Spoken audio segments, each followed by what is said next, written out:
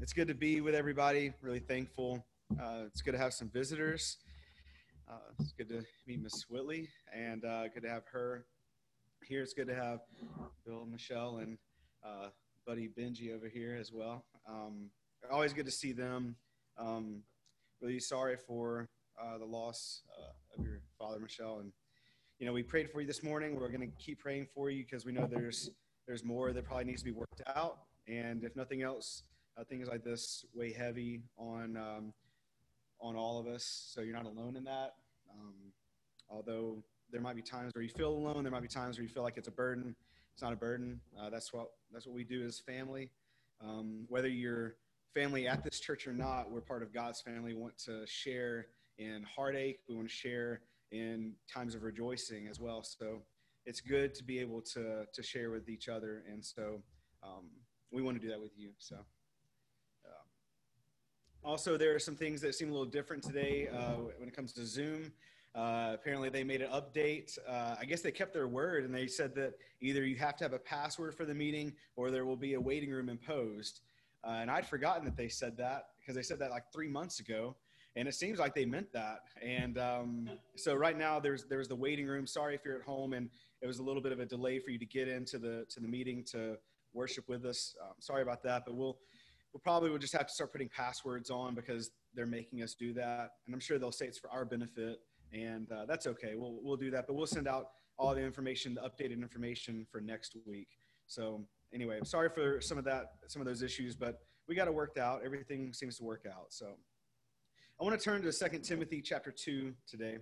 And what I want to talk about is what Paul tells Timothy in 2 Timothy 2 as he is encouraging him, as he is, I guess, stirring him up to be maybe not necessarily more faithful, although that is one of his goals, but he's really just trying to help him be more steadfast, more immovable, and really abounding in the work of the Lord, especially with what Timothy is responsible for.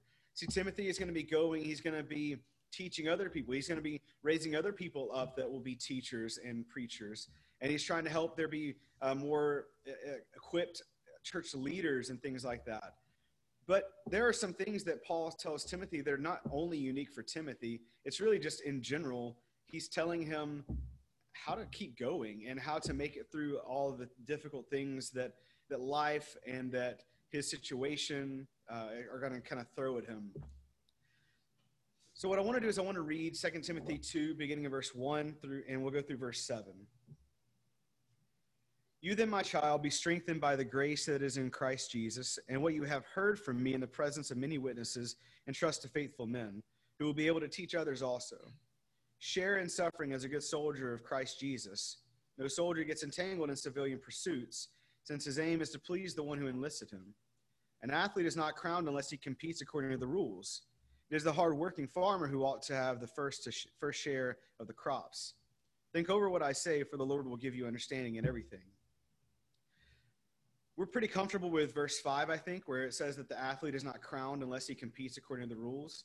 We like the idea, or most of us at least like the idea of thinking about athletics and like, yeah, you got to compete according to the rules if you're actually going to win, if you're going to be crowned. And sometimes we've seen in our lifetimes where people were crowned and then the crown was taken away from them because they cheated in some way, right? And then we see the farmer analogy in verse 6, and that's pretty familiar for us, maybe not because we are farmers ourselves, but Jesus talked a lot about farming. He talked a lot about crops and plants and trees and things like that. So this is not that uncommon. And it also makes sense to us that, well, if you're actually a hard-working farmer instead of some lazy, no-good farmer, yeah, you ought to share the best of what you grow. And really, if you're a farmer and you're not putting the work in and you're not very good because you just are lazy, you shouldn't have any share of anything. I mean, you should just, look out on your field and see nothing, really. And we think that is fair, and so that makes sense to us. I want to talk about verse 3 and 4, though, primarily today. And I want to talk about it because I think the idea of being a soldier, although we just finished a class on the armor of God from Ephesians, I think the idea of being a soldier is something that we understand, but maybe I don't really get. And there's something here that he says in verse 4 that is pretty impactful, and I think it does change our view of our lives as Christians. So that's what we're going to do today. We're going to mainly look at verses 3 and 4. So I kind of want to break down the verse just a little bit. So we're going to talk about getting entangled in civilian pursuits. And I'm sorry if you guys can't see that. So that's what we're going to talk about. And we're going to try to define what the idea of civilian pursuits are. I might list out some that I think are civilian pursuits, but the idea of it being just a civilian pursuit is that it is a little bit unique to the person. I mean, that's just kind of what comes along with some of this. Like, your interest can be your own individual pursuit, and that could be something that is a civilian pursuit for you, but that might not be for me at all. So let's look at what he says here. The first thing he says that I want to point out is that he says that the soldier's aim is to please the one who enlisted him. See, we chose to enlist in God's army, but he did call us. And I think it's interesting that we were enlisted, which means we had a recruiter. And that means that, to me, it seems like Jesus is kind of the recruiter for all of us, where he's the one that made the plea. He's the one that made it clear what he was wanting us to be part of. And we chose to enlist in his army. We chose to be considered a child of God, for him to be our father, but also for God to be our commander, our chief, captain, whatever you want to look at. We chose for Jesus to be our king. And that means that we're in his army. That means we need to be good soldiers. So our aim is to please him, not to please ourselves, not to please the commander of another army, not to please anybody else other than the one that's in charge, other than the one that has enlisted us into his army. The other thing I want to point out is that he says that we need to share in suffering as a good soldier. So this is actually just part of our service. If you actually go over to chapter 3 of 2 Timothy, I'll read from verses 11 through 13. Paul says, "My persecutions and sufferings that happened to me at Antioch, at Iconium, and at Lystra, which persecutions I endured, yet from them all the Lord rescued me. Indeed, all who desire to live a godly life in Christ Jesus will be persecuted, while evil people and impostors will go on from bad to worse, deceiving and being deceived." So he's gone through so much, and some of it was just kind of like life, where he was shipwrecked and things like that. Other things were actually forced persecutions and sufferings, and he says that all who desire to live a godly life in Christ Jesus will be persecuted. So this idea of sharing the sufferings is not comfortable, but it should be familiar. It should be expected of us. But again, we're the ones that enlisted into the Lord's army. Another aspect of the sharing and sufferings is not just sharing sufferings as in we need to suffer as well because we are in Christ. But if you go back actually to chapter 1 of 2 Timothy, look at verse 8. He says, "Therefore do not be ashamed of the testimony about our Lord, nor of me his prisoner, but share in suffering for the gospel by the power of God." Then you go down to verse 16, and he says, "May the Lord grant mercy to the household of Onesiphorus, for he often refreshed me and was not ashamed of my chains." So there's another aspect of the sharing and suffering, and it's this sharing and suffering with other people that are soldiers with us, other people that are fellow Christians. We share in their sufferings by not being ashamed of them, by continuing to say that we are with them, showing we are with them by trying to refresh them, lift them up as they are suffering and going through difficulties. So that's another aspect of the sharing in sufferings as soldiers that we need to think about. So we know that athletes must follow the rules. Well, I think that that's also, although he's changing the metaphor, that's part of this whole thing about not getting entangled in civilian pursuits. There's rules, there's regulations, there's a certain pattern that athletes have to fit within, or else they will not win. They will not be allowed to compete, potentially. Well, as soldiers, as people of God's army, there is a certain mold, and there is a certain uniform that we must follow, not just put on, but follow. Or else we're not fit to be in the Lord's army. We must be dedicated to our work and our service. I mean, think about the hardworking farmer. Well, it's not just the farmer that needs to be hardworking and dedicated. We need to do that as well as part of God's army. So that means we don't have time for civilian things. You know, it's worth some people's time. It doesn't mean it's terrible things, but it's not worth our time. And that sounds kind of pretentious a little bit to say that's not worth my time. But we make decisions all the time based on what we think and what we deem is valuable to us and how we use our time. We even see in Acts that there was at one point where the apostle said, we shouldn't be the ones to deal with this issue of the widows that are being overlooked. Not that that's not a needed thing, a valuable thing, but we need to be doing this, so we'll make sure that this gets done by some other people. So that's not that uncommon for us to think about that. When we think about our lives as Christians, do we recognize that there's some things that are not worth our time because we have more important things to be focused on? And some people think that the way I spend my time is ridiculous in some ways, and I think the way they spend their time is ridiculous in some ways. And there's some variance there where that's okay. However, we must always be dedicated and hardworking, like the farmer, where we are focused on the things that are part of our goal and part of our mission as soldiers. The last thing I want to point out from this passage that I don't know if I fully understand, and I think it's a good thing I don't fully understand, because he says that the Lord will give you understanding in everything. So what does it look like to not get entangled in civilian pursuits? I think he's saying that the Lord will give understanding in that. How can we know if we are entangled in civilian pursuits? I think in some way saying that the Lord will help us understand that. And maybe he already has through his word, or maybe it's something that we can just see play out in our life, and then we can assess it and say, this is not okay. Like, the athlete should know if he is breaking the rules. But what if he doesn't? Well, he's given more understanding, and then he has to change, or he's got to get out of the competition. Does the farmer realize all the time that he might be coming up short with how diligent he is in work? Well, probably not, but as soon as he sees the crops are starting to falter and it's not looking good out in the garden, well, and then he knows he needs to put more work in, or he needs to change something up. I think it's probably the same for us. When we think about being part of God's army, we think about being soldiers and children of God, we can assess our dedication to him, and we can assess how much we are focused on what we need to be focused on. Not just by looking at a scripture and saying, oh, see, it says right there, but also seeing our hearts and see how our lives play out. And I think the Lord helps us understand those things. So what gets in the way of us being good soldiers? Well, it's the entanglements of civilian pursuits. So let's talk about some of those things. Civilian pursuits can take many forms. In fact, if we go over to chapter 3, one of the things he says, if we begin in verse 9, is that it can be terrible things even. It can be ungodliness. In 2 Timothy 3, beginning in verse 1, he says, but understand this, that in the last days there will come times of difficulty. For people will be lovers of self, lovers of money, proud, arrogant, abusive, disobedient to their parents, ungrateful, unholy, heartless, unappeasable, slanderous, without self-control, brutal, not loving good, treacherous, reckless, swollen with conceit, lovers of pleasure rather than lovers of God, having the appearance of godliness but denying its power.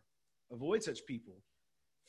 For among them are those who creep into households and capture weak women, burdened with sins and led astray by various passions, always learning and never able to arrive at a knowledge of the truth. Just as Jannes and Jambres opposed Moses, so these men also oppose the truth, men corrupted in mind and disqualified regarding the faith.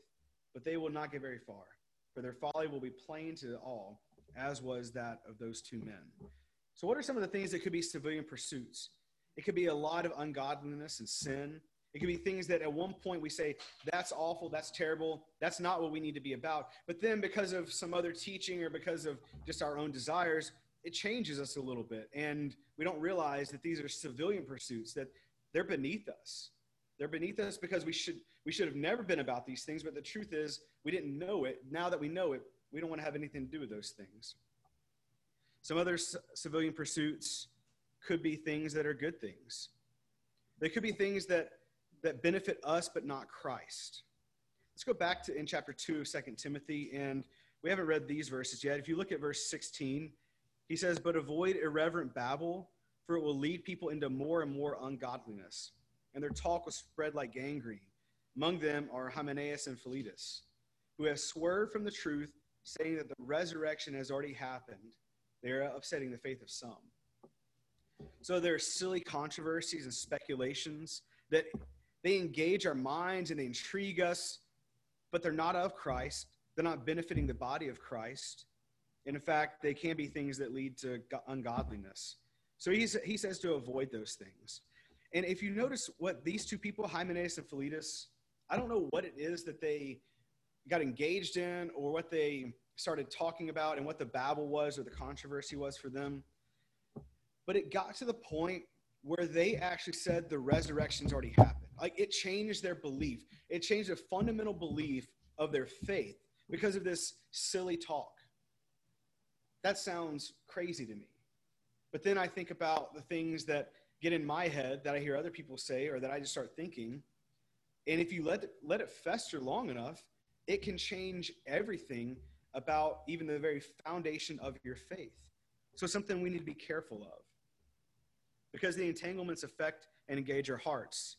They don't just like engage our minds where we ponder it. These are things that really get in our hearts and they affect us.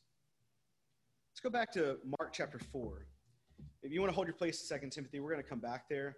But in Mark 4, I want to notice something that maybe everybody in here and everybody at home already understands and they remember. You might even be thinking, well, I knew exactly where you were going to go. But I want to look as Jesus explains the parable of the sower in Mark 4. And I want to begin in verse 14. The sower sows the word, and these are the ones along the path where the word is sown. When they hear, Satan immediately comes and takes away the word that is sown in them. And these are the ones sown on rocky ground, the ones who, when they hear the word, immediately receive it with joy. And they have no root in themselves, but endure for a while. Then when tribulation or persecution arises on account of the world, immediately they fall away. All right, so far, you've seen the influence of Satan. We've already talked about persecutions and tribulation. Well, we know that's something we need to be ready for. We don't need to be like the rocky ground. Now verse 18. Others are sown among thorns. They are those who hear the word, but the cares of the world, the deceitfulness of riches, and the desires for other things enter in and choke the word out, and it proves unfruitful. But those that are sown on good soil are the ones who hear the word and accept it and bear fruit 30-fold and 60-fold and 100-fold. I think this is interesting because the entanglements of civilian pursuits sure sounds like the thorns that choke out the word to me. And there's 3 different categories. He says that they are the cares of the world, the deceitfulness of riches, and the desires for other things. In just a second, I want to talk about those a little bit more specifically. But I came across this story, and it was just a very quick example not that long ago. It was a couple weeks ago. And the point that the person was trying to make was, what does it look like to be entangled in civilian pursuits? So this helped me. Maybe it'll help you. Apparently there was a man in the Civil War. Let's just say hypothetically there was a man in the Civil War who also fixed watches as his trade. So it's like probably something he did before he was a soldier, but now he's a soldier in the Civil War. And so while he is stationed in certain places, well, he's at a location for a period of time, he goes into the town, he gets the watches that need to be fixed, because why not? I mean, that's what he knows. That's what he knows how to do. It's helpful to them. It's helpful for him. He gets a little bit extra change in his pocket potentially. Maybe he even did it for free. What a great guy. I mean, it could be the most amazing picture you can paint about how wonderful he is. He's just helping, doing this thing on the side. And it's just watches. Not a big deal. But one day, the bugle sounds, and he has to head out. And he's left with a dozen watches that still need repairing. So what does he do? Like, he has to leave right then. Is he going to steal their watches? Now he's a thief. A watchmaker, a soldier, and a thief. Does he leave the watches there and just hope that one day they find the watches?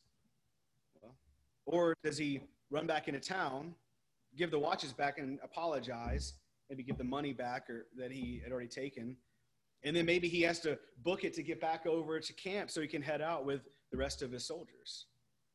It's cutting it close. Or does he say, I just feel bad. I gave these people my word. I don't really know what to do. I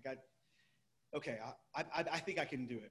I think I can fix these watches, okay? We have 2 hours, okay? I can fix all these watches and get it back to them and make it.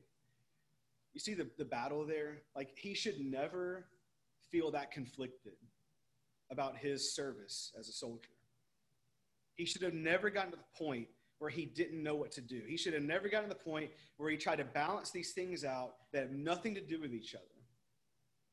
It doesn't mean it was wrong to fix watches. It doesn't mean it's wrong to help people. But you know you've overstepped your bounds, and you know you've gone too far, The moment that you feel that inward battle, and then you start compromising the thing that you know is more important for the thing that you just feel like you should do as well. He knows he needs to go out with his soldiers, his fellow soldiers. He knows what he signed up for. He knows that's part of his responsibility, and it's the greatest responsibility that he could have. But he just feels this pull. That's how we can get to. The problem is when we're now in a conflict and we're trying to decide or balance things out, and we realize we start compromising. And that's a proof that we have no business getting wrapped up in those things to that degree. It doesn't mean that those things were wrong, but they were wrong for us to that degree. It happens, though. And we need to be able to notice when that happens, and we need to make changes. And it's not a problem of just how I spend my time only. It's a heart problem. That's what these entanglements do. These entanglements engage and affect our heart. So let's do a little self-assessment for handling civilian pursuits. So I just have, I guess it's 4 questions. And I'm just going to leave these things up here for a little bit. I'm going to pause between each one. I have a few comments to make after each one. But I just really want us all to think about these things. So the first question is, what are the worldly, sinful things that are true desires for you?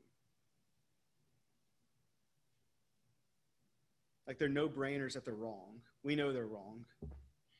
But we still have this appeal. They have an appeal to us.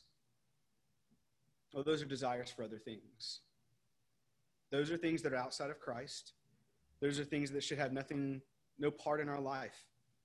But maybe because of how we used to live our life or what we used to be engaged in, they just have this appeal. We need to be honest with ourselves and say those are sinful, those are wrong. They need to be away from us. Those desires need to be suppressed and put away because they're very clearly worldly and sinful. And we're not worldly anymore. And we're striving to not be sinful people anymore. The second question, do you have some earthly good things that you care a lot about? Maybe it's as simple as caring about a sports team too much. It depends on which sports team, but that could be a good thing, right? There's nothing wrong with that until you let that passion control other things in your life. Those are good things. They're not spiritual things, but they're good things. It could be your job that provides money for you and your family. A lot of people make a lot of compromises within their family because of their job. And they say, I just have to. Trust me, it's for our own good, things like that. It can be as noble as fighting for Christian principles to be promoted. But then we pull away from our brethren, talk bad about each other, and we don't agree with each other, and so we separate ourselves because we don't agree. And there are lines where some of these things cross over to what the gospel teaches, and that's what we need to promote. We need to involve ourselves in those things. But when it's not something that the gospel teaches and it doesn't cross over into something that is very clearly part of the kingdom, we need to be careful. And I hope you understand that when I talk about being as noble as fighting for Christian principles to be promoted, I was vague enough because that is on both sides of whatever line you are drawing in your own head. If you think it's something that is a good thing, just be careful that it's not becoming a care of the world and you're trying to actually just promote something that you see as just a good thing. Because although that has its place and you can spend time doing that, the moment you feel this battle of pulling away from brethren or being divisive among brethren, that's one sign that you just know you've gone too far. You know you're entangled in something that you shouldn't have been entangled in. How about the third one? How are you protecting yourself from the deception of riches? It's things that benefit ourselves in this life. Is it because you just say, well, I won't have anything? Well, I guarantee you that's not really going to work for very long because the riches will pop up and they are deceptive. Or maybe you just convince yourselves that, well, this is all a means to an end, and it's all about making this life a little bit better because we only have one life to live.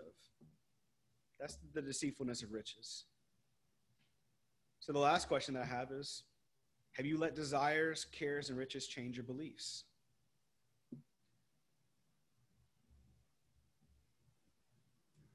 That's a hard one to answer, I think.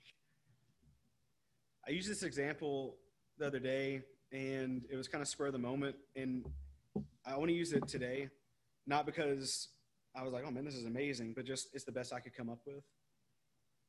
Think of someone in the days of Paul and Timothy that would have been sacrificing to idols, other gods.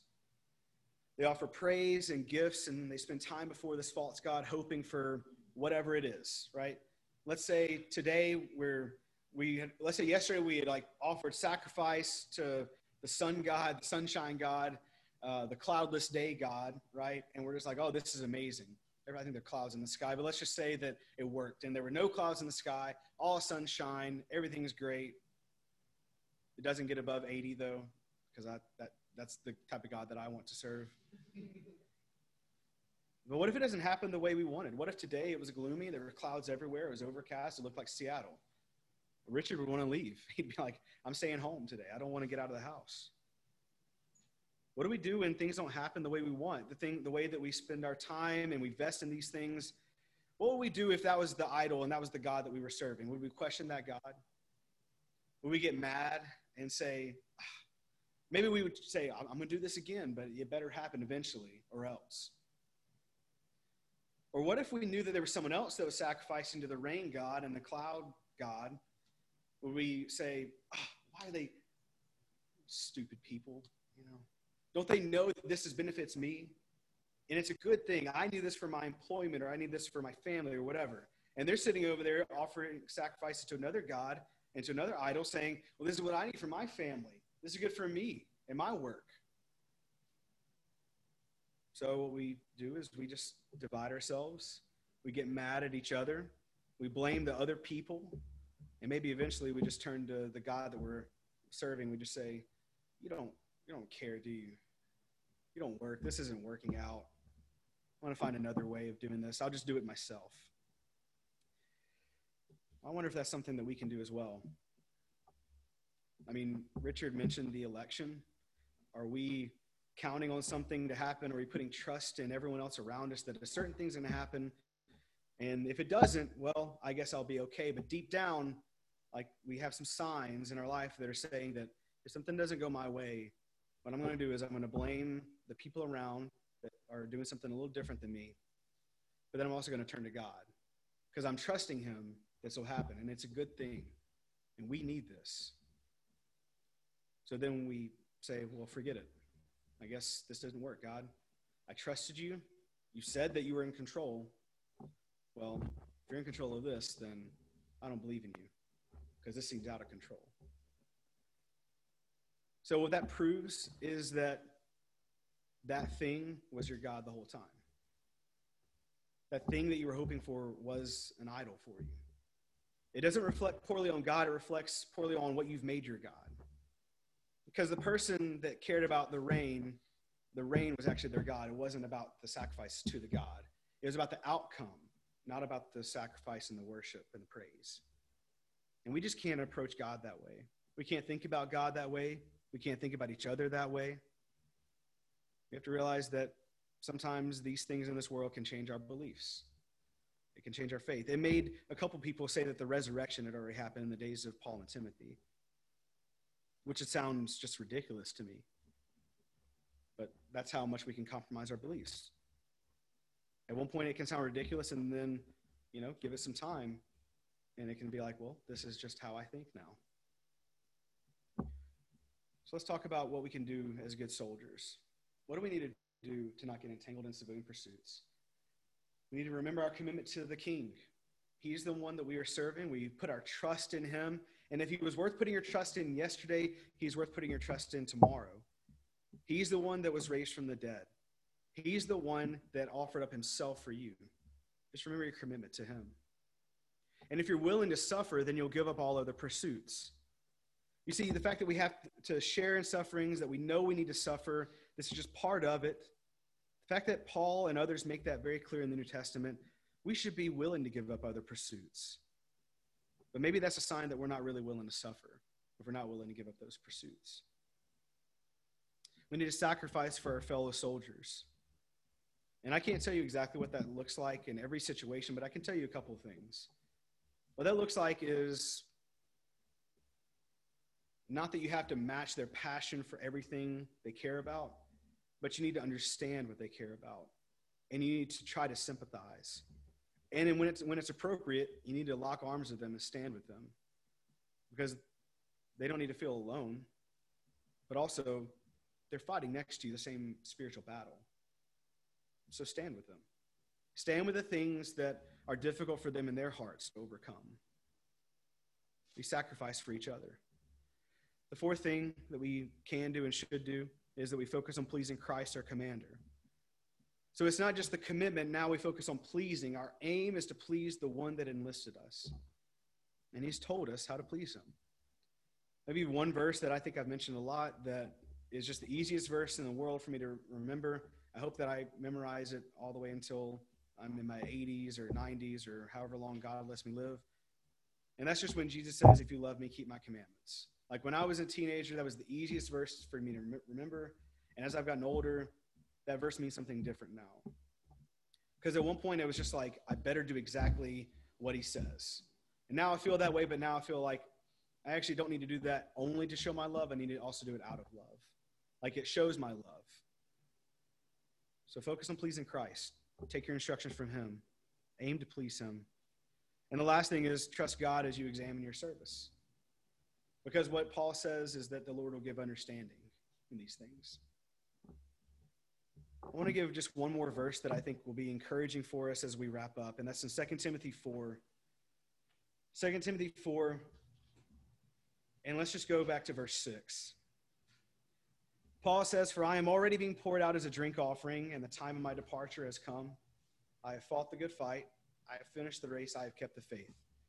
Henceforth, there is laid up for me the crown of righteousness, which the Lord, the righteous judge, will award to me on that day, and not only to me, but also all who have loved his appearing, We suffer, we fight, we work for that crown of righteousness, but we trust God that he will award on that day. So whatever you have to give up now, not only is the crown of more value and worth it to give up those things, but also the difficulty and the inward struggle that we feel when we do feel pulled. Know that it's always worth giving up that pursuit, or at least distancing yourself from it to some degree, for the sake of being committed to the Lord. Because one day, if we have loved his appearing, if that is what we are waiting for, longing for, working for, and not something else that is temporary, well, he will award us with that crown because he's the righteous judge. Again, it doesn't make all these things around us sinful. Some things are. But what it means is that we need to keep things in perspective. And I thought about this because of everything going on over the last 6 months. I mean, it really seems like it's been a couple years now. But I mean, it's only been 6 or 7 months, I guess. I mean, some people have like how many weeks they've been working remote. They keep posting that on Facebook and things like that. And I mean, that number just jumped up all of a sudden. I was just like, wow, it's been that long. It's been a long time. And there are a lot of people that are hurting, a lot of people that their hearts are being engaged in different things. And I just want to make sure that we are first and foremost making sure our hearts are with the Lord and not getting entangled in civilian pursuits. There are things worth fighting for, and there are things we're focusing on, and we need to do that. Just keep it in perspective. Make sure that we're not being drawn away from the Lord, being drawn away from each other. I have a lot of confidence in our group. I don't think we really have struggled with being divided among ourselves. I'm very thankful for that. But in the next couple months, let's just keep those things in mind. Let's be purposed to do the same thing. Some people, this is going to be silly probably for some of you, but there's a saying that some people use. I guess it's a younger people saying, but I don't know where I fit in that category because I feel silly saying it, so maybe I'm not that young anymore. But like when people want to make someone feel bad about something, they'll say like, keep that same energy, right? They'll be like, hey, okay, you acted this way behind my back. Now you're in front of me. Keep that same energy. Well, let's flip that and think about that in a good way. The commitment we've made to each other and to the Lord, no matter what comes up in life, let's keep that same energy. Let's be devoted from now until the rest of this year. and then on into 2021. We're going to have a song that we use as a song of encouragement. If you do need to talk about some things you've been struggling with, we're very open, and we want to talk with you about those things, whether that's privately or if you need some help with some things now in prayers publicly, we want to do that. But let that be made known as we stand and as we sing. 612, blessed are they.